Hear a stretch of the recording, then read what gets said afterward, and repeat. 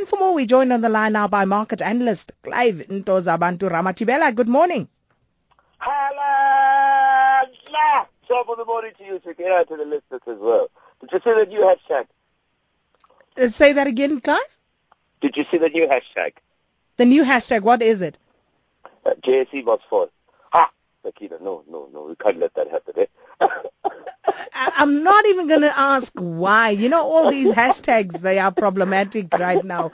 So Asian stocks, Clive, and currencies also jumping as the prospect of more stimulus from the European Central Bank, of course, combined with better than expected technology earnings in the United States, rising China's home prices also adding to that mix. Yeah, it's been a very interesting week. And what's interesting about what happened yesterday, the European Central Bank, you know what they're calling him, huh? Mario. They're calling him Super Mario because he said something and the markets went green all of a sudden. So he came out yesterday. He spoke how strongly they believe that they can still add more stimulus to make sure that they assist the Eurozone, which has been under tremendous amount of pressure. We don't have to go back to it, but we do know where the serious problems have been in the Eurozone.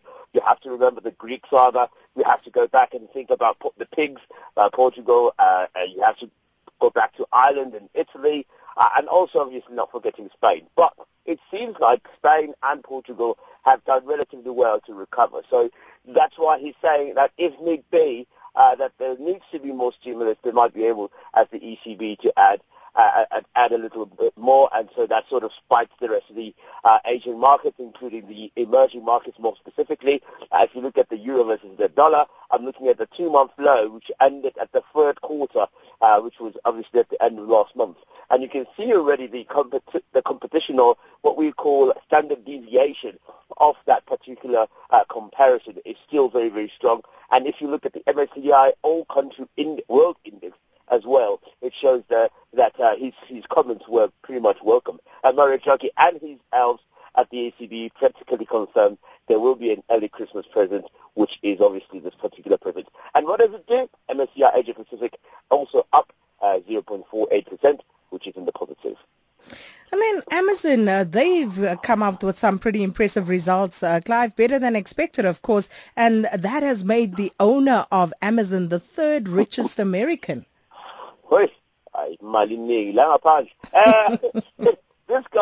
This guy is quite remarkable. But here's an interesting story about what Amazon has done to revolutionize the way that we've been doing deliveries over the last decade.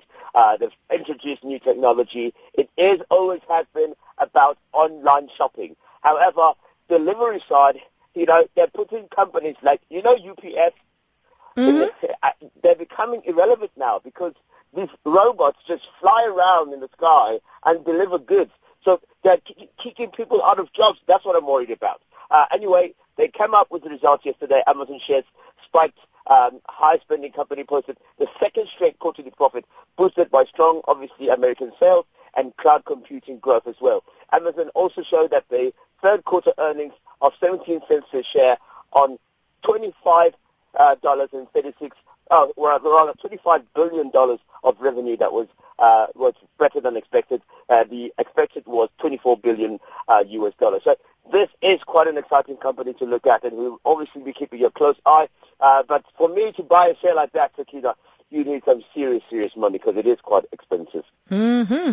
And of course, it has been quite an eventful week. If you could just wrap it all up for us, Clive.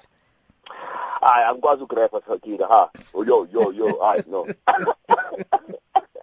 Now, let's talk about what we've seen this week. I mean, it's been a very interesting week. I think the biggest story of the week, obviously, was the midterm budget speech in terms of economic news and business news. And the speech was welcomed by a lot and also declined by a number of people who thought that maybe the minister could have done better to inspire foreign direct investment. The other story, obviously, was the rand, which weakened and is still looking weak in actual fact. We've been talking today. The rand not looking really great and very not looking strong. However, it did recover somewhat yesterday to about 13 rand and 45 cents against the US dollar. And also, what's interesting to remember as well about what's happened this week is the fact that we saw the CPI numbers come out, and they were not necessarily great, but they were better than what we had expected, and so we welcome that as well. But I just want to say one thing. is that a mantra to the students, let them do what they have to do to get their rights heard and their voices heard. And I think it is a significant thing that needs to happen. And I heard my colleague earlier becoming very emotional. I'm a father to be, Sakina, so I don't know. I'm waiting. You won't have to wait too long. These things actually happen so fast, they take you by surprise.